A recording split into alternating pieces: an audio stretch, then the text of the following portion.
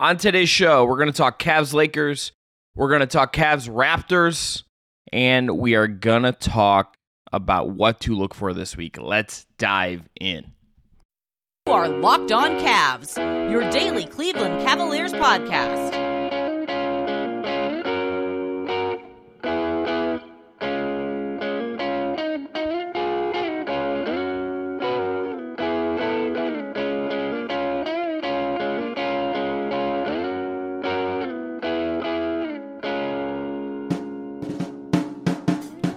Today's episode is brought to you by Prize Picks. First-time users can get a bonus for deposit of $200. It is the easiest and most exciting way to play daily fantasy sports. Go to prizepicks.com/LockedOnNBA and use code LOCKEDONNBA for a first deposit match up to $100. I'm Chris Manning. That's Evan Demerol. Thanks again to Jake Stevens. As always, today's show, pretty straightforward. Cavs, Lakers, LeBron and Cleveland, segment 1. We're going to talk about Max Strus, Tristan Thompson, and the Cavs' pretty resilient win over the Toronto Raptors in segment 2. And in segment 3, what we are going to look for this week. 3 Cavs games on the docket over the next week. You have 2 home games, Atlanta on Tuesday, Portland on Thursday, and then they're in Detroit on Saturday evening. Remainder of the schedule TBD based on how, say, Tuesday goes for the Cavs. Yes, so some scrambling around. We'll have more games to talk about next week, and the in-season tournament. We'll see where things go, but those are the 3 we know. But Evan, to start with Cavs Lakers, there's a lot we could say about LeBron. I think let's just get this out of the way, like a minute apiece. I think, look, understandably, I know this it can be frustrating for people. Not everyone is the biggest LeBron fan. I can understand. Though I personally am just in awe of that man every time I see him do stuff. He was unreal in this game, and he puts on a show every time he comes back. The tribute video they did for him breaking the scoring record was great. The whole energy about him being back in the city was great, and he was pretty darn incredible in this game. And you're not going to get that many more chances to see him in that play in that arena. That was a moment that I'm not going to forget. So we talked about people getting frustrated. My wife is one of those hating haters. I almost said the word I usually say that goes in between hating and haters. But more than that, she's just I don't get it. Why don't people just move on? Because he clearly did. But like you said, I'm in awe of him. And I've always maintained the stance. Ever since Kobe died, I appreciate greatness whenever I get to see it. I'm so spoiled as a fan of basketball, or just a fan of sports in general. I get to watch so many athletes at their physical peak and just do so many dominant things. And JB Bickerstaff, I asked him about this, leading up to the game, are you surprised LeBron's still doing just what he's doing at 38 years old and showing kind of no signs of slowing down? But like you said, there is going to come a point where this comes to an end. And he's just I was surprised at 36. I was surprised at 34. And he's after 36, I kind of stopped being surprised. And I think that's just testament to how much LeBron invests in himself physically to make sure he maximizes taking care of his body right and eating the right things and doing everything else. But like you said, he put on a show. I think he just never fails to disappoint whenever he comes to Cleveland. And this is kind of just I don't want to say a recurring theme, because the Cavs went 2-0 against the Lakers last year, but kind of a bit of a gut check for Cleveland, where the moment got a little big, and LeBron certainly took advantage of it and never relented. I think a couple things they struggled with in this game is, I think the moment to me is probably part of it to some degree, but I think one of the things for me that maybe stood out even a little bit more is just things just never quite ever felt in sync. And whether that's the moment, whether that's the way the Lakers played them, I mean, the Cavs in the first instance of this game got trapped and committed the turnover. It didn't start well. It never really felt great in any way. But then late in the game, Donovan Mitchell is cramping up as he comes back from this hamstring injury. Darius Garland leaves this game, although he did play Sunday and looked good with the neck issue. And just nothing ever quite felt right for Cleveland in this game. The Lakers just had answers for a lot of stuff. The Cavs had issues with Austin Reeves in the inverted pick and roll. They had issues with LeBron. Evan Mobley, I think, had some real struggle moments defending LeBron one-on-one, which, understandable. It's LeBron, and he's been amazing this year. He has Evan, I don't know if you've seen this. He has the best, I'm going to double check myself. I think he has the best field goal percentage he's had in a season since his last year in Miami right now, which is insane. I'm pretty sure that's the number. That is really insane. 30, he's in year 21. Yeah, he's shooting 55.9% from the field. The last time he was that high was 56.7. That was in 2013-14, his last year in Miami at age 29. He is now doing that at age 39. That's nuts. He's dominant. Like, he is pure, unadulterated, unfiltered power and strength. Like, he is a one of one. I think we can just go off the list of accolades. To your point, though, the Lakers, like, they cranked up the intensity quite a bit. Anthony Davis was flat out dominant in this game, and I thought, like, there are moments when Jared Allen and Evan Mobley defended him pretty well in some possessions, especially in the first half. But JB said post game, like, hey, those two did play well defensively, but like team wise, they did not play great defensively. They gave up 70 paint points in this game to the Lakers. They gave up 70 points in the first half alone to the Lakers, and the Cavs are barely holding on to a 1-point lead. And whether it's LeBron James stuff or it's Malibu Manu coming off the bench for them, that's my nickname for Austin Reeves now. But like, the Lakers are clicking really well, and like, I was bullish on them heading into the season, and I still feel pretty firm on that conviction. But yeah, like, the Cavs are certainly outclassed and I think out talented in this one, and the Lakers just kind of hit the right pressure points to really make the Cavs uncomfortable. And they certainly felt like they were lethargic and kind of going through the motions at times too, where like they couldn't kind of find that spark. Like you said, it was like a weird game, and it's kind of been a common theme for some of these home games for the Cavs, where like maybe the Knicks stole their mojo last postseason and the Cavs are still kind of searching for it. But like, the Cavs do not have that home court advantage that they had last year, and they have to start maybe digging a bit deeper to refine some of that grit and tenacity that worked for them last year, especially in games that are like big like this and where emotions are so high. Two numbers that I think are, to me, kind of tell a little bit of a story about this. Number one, Cavs offensive rating 107.5. That was despite having that's not good for context. That's well below league average.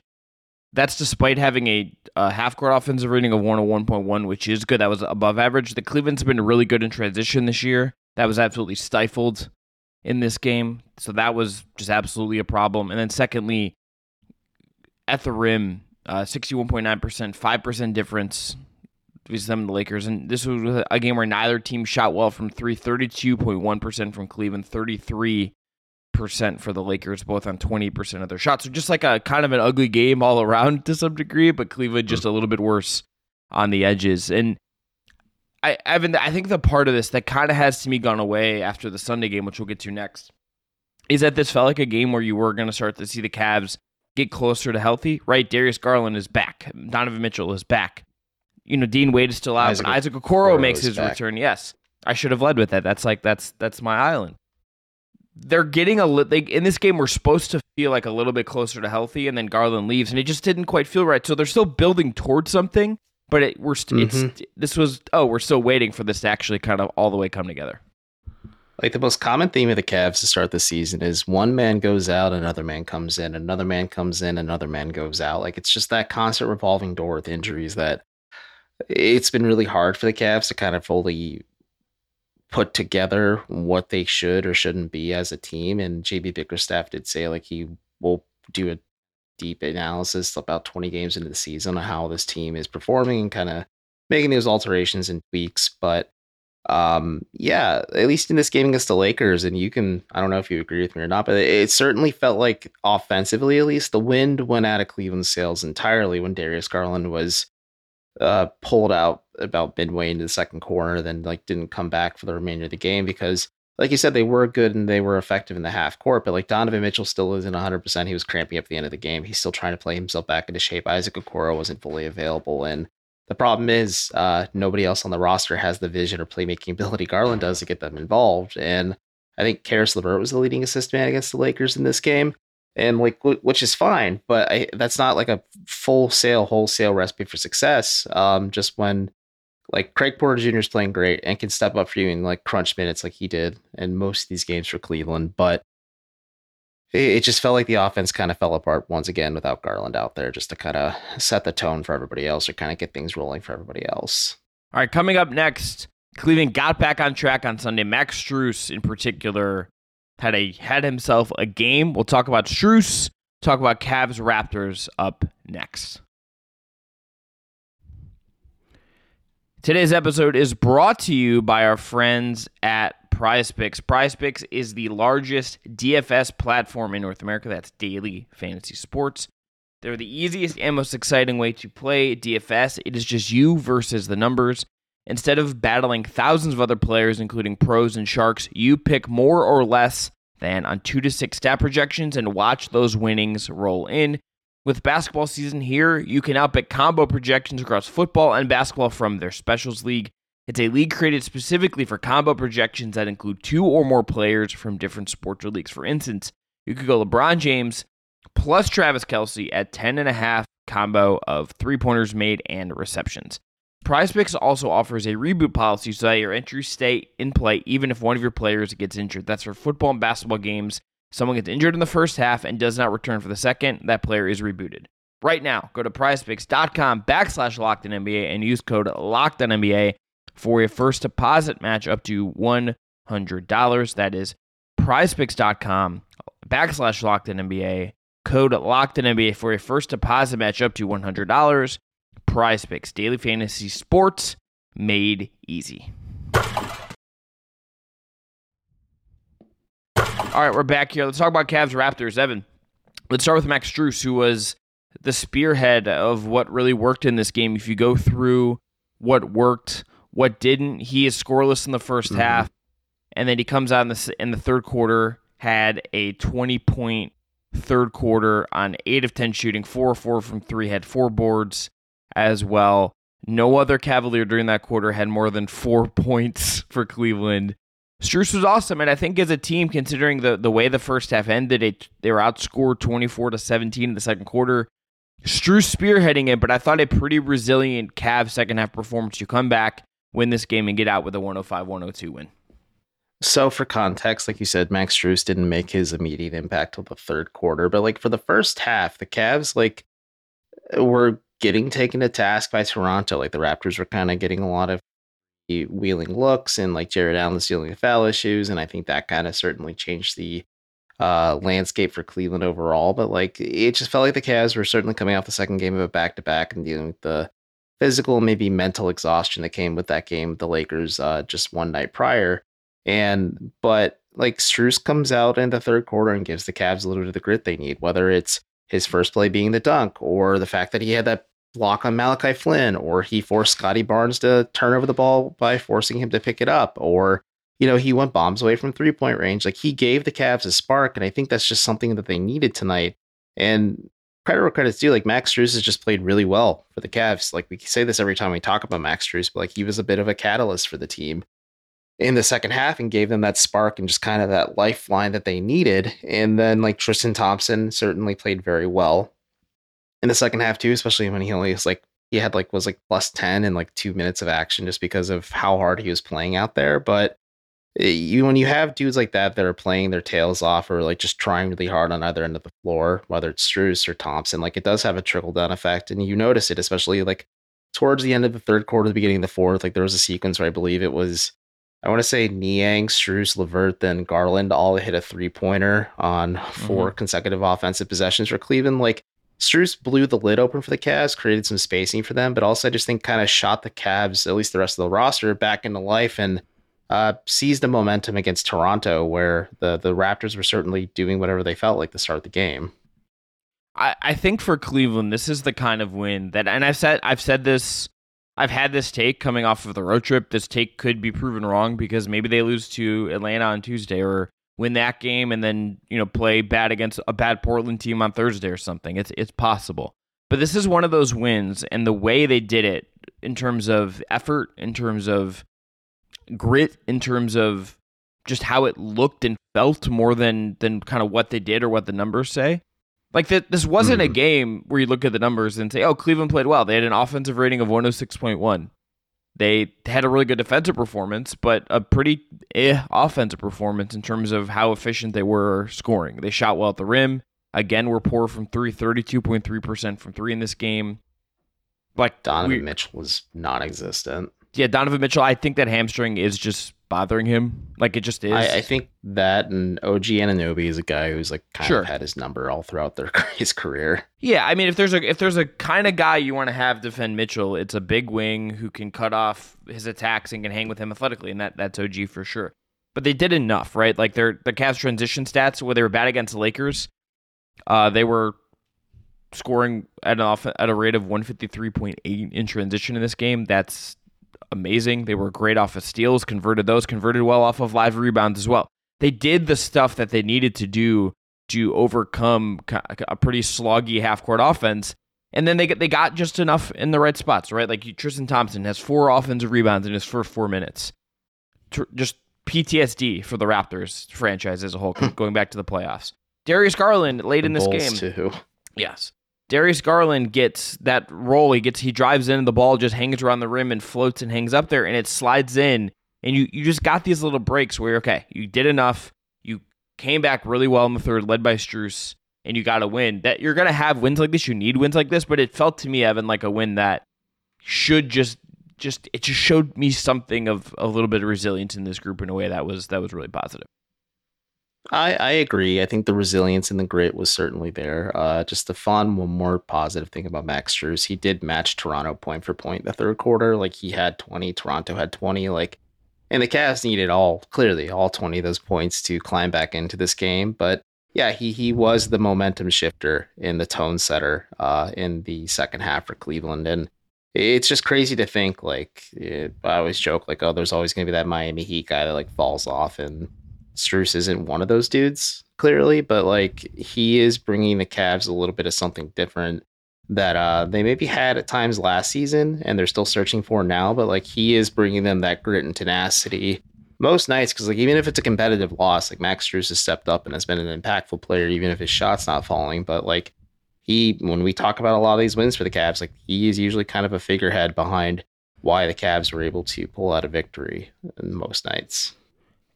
I am curious to see where this kind of builds. The last thing I just because I think it can it lead to something, and look, some of this is going to be health dependent. I mean, you still don't have Dean Wade. Mitchell. I think that hamstring is not quite right yet. Let me ask you this: even if Dean Wade was available, would he play with Craig Porter Jr. kind of leapfrogging him minutes wise in the rotation? In my eyes. Craig Porter didn't play in this game, notably. Yeah, for what that's worth. I don't even mean that Dean Wade's went about 8 deep in the 9-ish deep in this game. Yeah, Thompson played all of his mid second half. Played only 8. So would Dean Wade for sure play? I think the answer's no. I think him not scoring. I think some of the rebounding miscues you've seen with him are concerning. But I think just having all of your bodies healthy would just be good. Fair enough. This team just needs, particularly when you enter the year, you only have 14 guys on the roster, and then Rubio's away from the team, so you have 13 guys on your actual roster. Craig Porter has filled in admirably and awesome, and he should get a real contract at some point, I would think. But you have a very banged up roster, and you're playing your starters. Mobley played 38. Allen was in foul trouble for a little bit. He only played 27, and then Tristan played well. Garland played 41. Mitchell played 34, and then Strus played 37. Niang played 23 off the bench. Okoro only got 10 in this game. Vlert played 22, and he's had his own injury issues as well. So, I just think health is probably the biggest thing. If they can just get somewhere, that's going to be more important than anything else. But the effort, the grit, and then some of the big-to-big passing, if that's the thing we saw over these 2 games that's going to keep building, you're starting to see some things get introduced here that I think feel like you could actually build on them and get in a rhythm. Yeah, but before the things went sideways for the Cavs, there was a brief moment where, to go back to the Lakers game, that Evan Mobley threw a lob pass to Jared Allen, the closing moments of the game, and I'm like, oh, that's a momentum shifter. And also, to have the audacity to throw that flashy of a pass between 2 bigs, one crystallizes how that's evolving, but yeah, we saw it again against Toronto tonight as well, but it's a fun wrinkle that is constantly evolving and developing for this Cavs team. Coming up next, what to watch for this week. Cleveland has 3 games. Let's talk about what we're looking for in terms of most anticipated game and basketball thing we most want to see. I'll give you a hint for mine. I already said it. We'll talk about it up next. Today's episode is brought to you by FanDuel, America's #1 sportsbook. Right now, new customers get $150 in bonus bets with any winning $5 moneyline bet. If you've been thinking about joining FanDuel, there's no better time to get in on that action. The app is so easy to use. There's a wide range of betting options, including spreads, player props, over-unders, and more. So that's FanDuel.com/LockedOn and kick off the NFL season. That's FanDuel, official partner of the NFL, and that's the official sports book of Locked On. They have NBA odds, props, all of that stuff as well if you're interested in that. They don't have a lineup yet, but if you're interested, they'll have Cavs Hawks lines ahead of Tuesday. So again, that's FanDuel.com/LockedOn. New customers get $150 in bonus bets with any winning $5 moneyline bet. Evan, 3 games. Hawks, Trailblazers, Pistons. What's the one you're most excited for? Probably the Hawks one, just because there is a lot of intrigue when it comes to the in-season tournament. And John Michael and Brad Daugherty, I watched this game from home.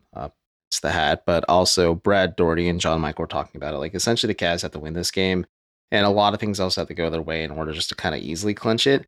Or they have a boat race win against Atlanta, which a team that, kind of interestingly does match up with Cleveland pretty well. And I want to see for the in-season tournament aspect, and also just like, how do the Cavs shake up against a team that is in a similar spot in terms of like making the power move last offseason comparatively to like maybe what the Cavs are kind of still figuring out about themselves. The Hawks game is the only answer. All due respect to Portland, who's bad. This is the answer. If you try to argue the Pistons game, what's the if? No. If Scoot plays on Thursday, it'll be fun for me at least because I like Scoot Henderson. I like Scoot, but he's not been good. He's back, but he's not been good. And well, you know what? When Chauncey Billups plays like an early 2000s style of basketball, it's not going to make anyone look good. Yeah, but they're just... You got a sicko wish. No one shoots threes on that team. They only shoot mid-range jumpers or get bad shots at the basket. Scoot Henderson's stats this year: 7.8 points per game, 32.2% from the field. He also had surgery on his hand, guys. I know, but Evan, he's playing bad. There's no other argument. There's no game. I don't care if unless Scoot comes out and drops 50. This is the game. Atlanta on the year has the second best offense in the league. They're 121.2. The only team better is the Indiana Pacers, who have an unreal offense, and we saw the Cavs struggle to defend that. We saw those two... They show no signs of slowing down. No, that team is awesome and really fun. Atlanta has an offense that is as close to Indiana's statistically as we have in the entire league right now. Those two teams have a video game matchup. Their defense is also pretty bad. They're 23rd in defense right now, 116.8 per 100 possessions. They have a guard in Trae Young who the Cavs can attack and go at, and the big matchup is always fun with this.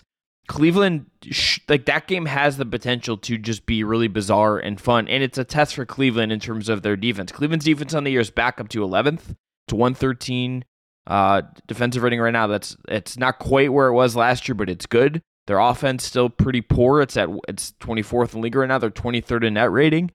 The last 2 weeks, those numbers are better. But Cleveland is in this spot where they're progressing. I think they're getting a little bit better, but this is a game where, on top of the NBA Cup part of it, this is a really high potent offense. The defense has to be locked in if they want any chance of winning this game, and they're going to have to be at their best. And if they get in a shootout, are they capable of, if the game breaks that way, if Atlanta gets going and gets rolling and is scoring a bunch, can Cleveland get into gear and get in a shootout to win the game? I want to see if that's possible. I don't think they're able to get into a shootout with Atlanta. Like, I don't think so either. I'm skeptical. Dial this thing up quite a bit to exploit the other issues Cleveland has defending. Like the Cavs struggled with threes this year. Like, it's such a weird thing. Like, especially just becoming so apparent in a lot of these games lately. But like, to your point, like the Cavs have to dial it up on defense. They really have to clamp down on just anyone on Atlanta's roster. But like you said, really like bully Trae Young and either get him in foul trouble so he can't kill you with his scoring ability, and also just like the fact that he's the worst defender in the league behind or in front of Damian Lillard, I'd say. That like you just exploit that every chance you get, and maybe this is a way for Mitchell to find a bit of his groove again after he came up flat against the Lakers and struggled pretty mightily against the Raptors. Basketball-wise, Evan, the thing for me this week that I most want to see is the continuing big-to-big action. Something we have seen as an evolution of Cleveland's offense, I think particularly of late, and Jared Allen is playing amazing basketball right now, is whether it's Mobley in the short roll or Allen in the short roll, those guys are hitting each other with lobs. The one of them is sliding in from the dunker spot, and they're looking for it. It is something that is built into sets as an option. Atlanta can be a test for that, considering they have good centers and they have some forwards that have some good size. But this is something that is adding layers to the offense, that is giving it some more functionality. It's giving Evan Mobley some structure in those spots on the floor. I think that is something to watch this week. And can they just beat the two bad teams on their schedule and just take care of business in a way they should? This is one of that's the encore basketball thing. And how does that big to big passing develop and kind of look over the next 3 games?